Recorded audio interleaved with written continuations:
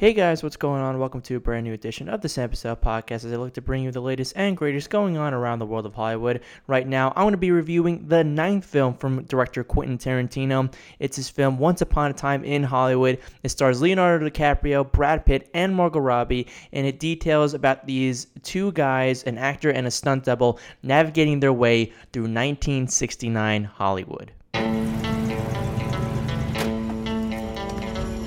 I'm Rick Dalton. It's my pleasure, Mr. Schwartz. Call me Marvin. Put it there. That your son? No, it's my stunt double, Cliff Booth. Last night we watched a Rick Dalton double feature. All the shooting. I love that stuff, the killing. A lot of killing. Anybody order fried sauerkraut? Fan you Nazi bastards! Now, as I said at the top, this is the ninth film that is written and directed by Quentin Tarantino, one of the premier directors and writers in the game right now. He's come out with a slew of classic picks, from Pulp Fiction to Inglourious Basterds to Django Unchained to the Kill Bill franchise as well. And this is the ninth film for him, really the penultimate film before he announces his retirement. He's only said he's going to do 10 films, so this is the second to last one that he is reported to be doing. And this is a film that I've said many, many times that this has been one of my most anticipated films of the year. This is probably my most anticipated Quentin Tarantino film that I've really ever been excited to see in the theaters. And going into this one, you also have the star power of Leo Brad. This is also Leo's first film since he won the Oscar for The Revenant in 2015, and he won it in 2016. So there was a lot riding on this one. There was a lot of anticipation building for this one, and I can say without a doubt that this is one of my favorite films of 2019. I absolutely love this movie. It is exactly what the title is. It is really a fairy tale set against this backdrop of Hollywood, of 1969 Hollywood. And as somebody who is a fan of film and of entertainment, and especially of old Hollywood, I absolutely love the layout and the environment and world that Tarantino created in recreating these incredible backdrops and these incredible historical sites, like going to the Cinerama. That's now the Dome in Los Angeles now. It's the ArcLight Theater now in Los Angeles, and it was called the Cinerama years ago. To go to a bunch of theaters, to go to all these different restaurants that were so iconic and really meaning to Quentin Tarantino. There's a scene where they go to the Van Nuys Airport as well. Not the Van Nuys Airport. There's a Van Nuys drive-in theater that they go to. There's all these different places, and it's all practical, and it's incredible how Tarantino's able to make you feel like you really are just dropped into this piece of history, and that to me is absolutely incredible. And I felt that once I was engulfed and just ingratiated into this world, and I didn't skip a beat for a second. And to go to the performances now, Leonardo DiCaprio and Brad Pitt are incredible, as they always are in almost everything that they do. They have incredible chemistry. And a lot of people have been giving Brad Pitt the better leg over Leo, and I would go the opposite. I thought Leonardo DiCaprio did an amazing job and shows why he's one of the best actors in the game right now.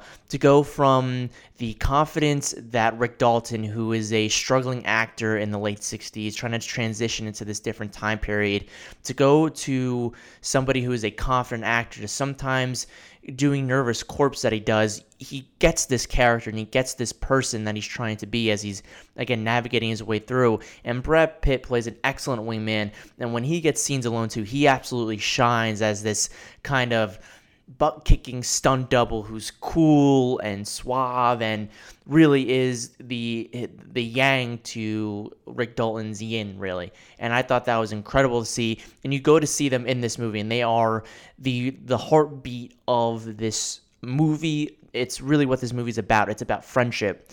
And go to one more performance that I think was underutilized a lot, and this is something it's more towards the negative, but it's also positive. It's that Margot Robbie did an incredible job giving a great performance as Sharon Tate, honoring the memory of this gone too soon actress who was full of life, and to see Margot kind of give her this beaming light and to really give us a performance as Sharon Tate, if we could see what she was like back in the day before she was taken from us way too soon. It was incredible to see. And the negative I would give to that is the fact that while the rest of the writing in this movie is fantastic, I wish Tarantino did give us some more of Sharon Tate. But again, like I said with DiCaprio and Pitt, it's really more about their storyline and what they go through in Hollywood.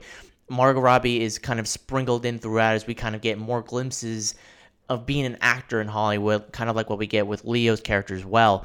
And it's also something you would expect with Quentin Tarantino. The writing in this is incredible, from the dialogue that he gives to every single scene where it's something different, it's something new, and the writing is quirky and smart, and it's incredible. It's what you expect. And also the scenes of long shots that just let you soak up the environment and every single thing that's in a frame, really. Every single item, every single car, every single person that's in a frame. Tarantino lets you soak that in. So as a director and as a writer, he does things that he has been doing so well over the last 2 decades or so. And he's just been absolutely incredible as a filmmaker, and you can see the passion that he gives injecting into this story. One thing I will also say that's, I guess, a negative, it is a negative, is the fact that the film is a little long. It clocks in under 3 hours. It's 2:41, and you can feel a little bit, especially in the second act. You can kind of feel it kind of move along at a grudging pace, trying to get to a certain point. But at the same time, when you get to that third act, you understand why he did what he did and why he took as long as he did to get you to that point. And to go to the third act of this movie is insane. It is absolutely incredible, and it's something that I can't talk about, and I don't want to spoil because I want people to experience what I saw in the theaters. It's crazy. It's everything you would expect from Tarantino to do, and then some. And he's incredible in this.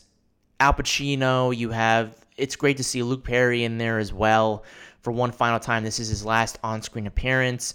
You get the likes of Damian Lewis in here as Steve McQueen for a little bit. There are little cameos that are sprinkled throughout. You get Mike Ho as Bruce Lee. That was really cool to see as well, but it really is about friendship and navigating your way through the industry, really.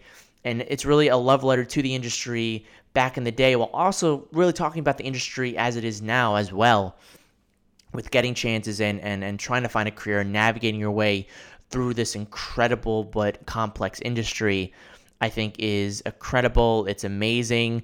And also integrating the Manson angle in here as well. Charles Manson really isn't in the movie as well. He's only in it for maybe a minute or so, but the Manson aspect is heavily induced into it. If you see through the trailers or if you've seen the movie, you know exactly what I'm talking about. But overall, I think this movie is incredible. It's one of my favorites of the year. I'm definitely going to go back and see it because I felt like I missed out on a few things. I haven't seen it with my girlfriend. I know she really wants to see this, so I will be seeing it with her. And I cannot wait to see this again. I give it a 9 out of 10. It was absolutely incredible. Not one of Tarantino's... I mean, when you compare Tarantino, it's not up there with Pulp Fiction. I feel like that's really the pinnacle that we grade with Tarantino. It's no Pulp Fiction, or it's not even Inglourious Basterds, but it's one of my favorite Tarantino movies. That's not all-time great, but it's definitely a favorite Tarantino movie of mine. But as a 2019 film and what I've seen so far this year, it is absolutely one of the best films I have seen so far. I'm going to go see it again. 9 out of 10, guys. That is my review for the 9th film of Quentin Tarantino's Once Upon a Time in Hollywood. And I'll be having a spoiler review for Once Upon a Time in Hollywood as well. I want to talk about, again, the third act and a little bit more in-depth so I can get more into it. I don't want to spoil anything for you guys because it is a cinematic experience like a lot of the Quentin Tarantino movies are. So be sure to be on the lookout for that one as well in the coming days. But guys, thank you again so much for tuning in. Be sure to check me out on my channel for more content. Make sure to follow me on social media on Twitter at Bussell Samuel. That's BUSSELL SAMUEL. And on Facebook at Sam Bussell. Thank you guys again so much. And until next time, keep on screening. All right, what's the matter, partner? It's official, old buddy. Well, it has been. On August night and the leaves hanging down and the grass on the ground. Here I am, flat on my ass. And who I got living next door to me?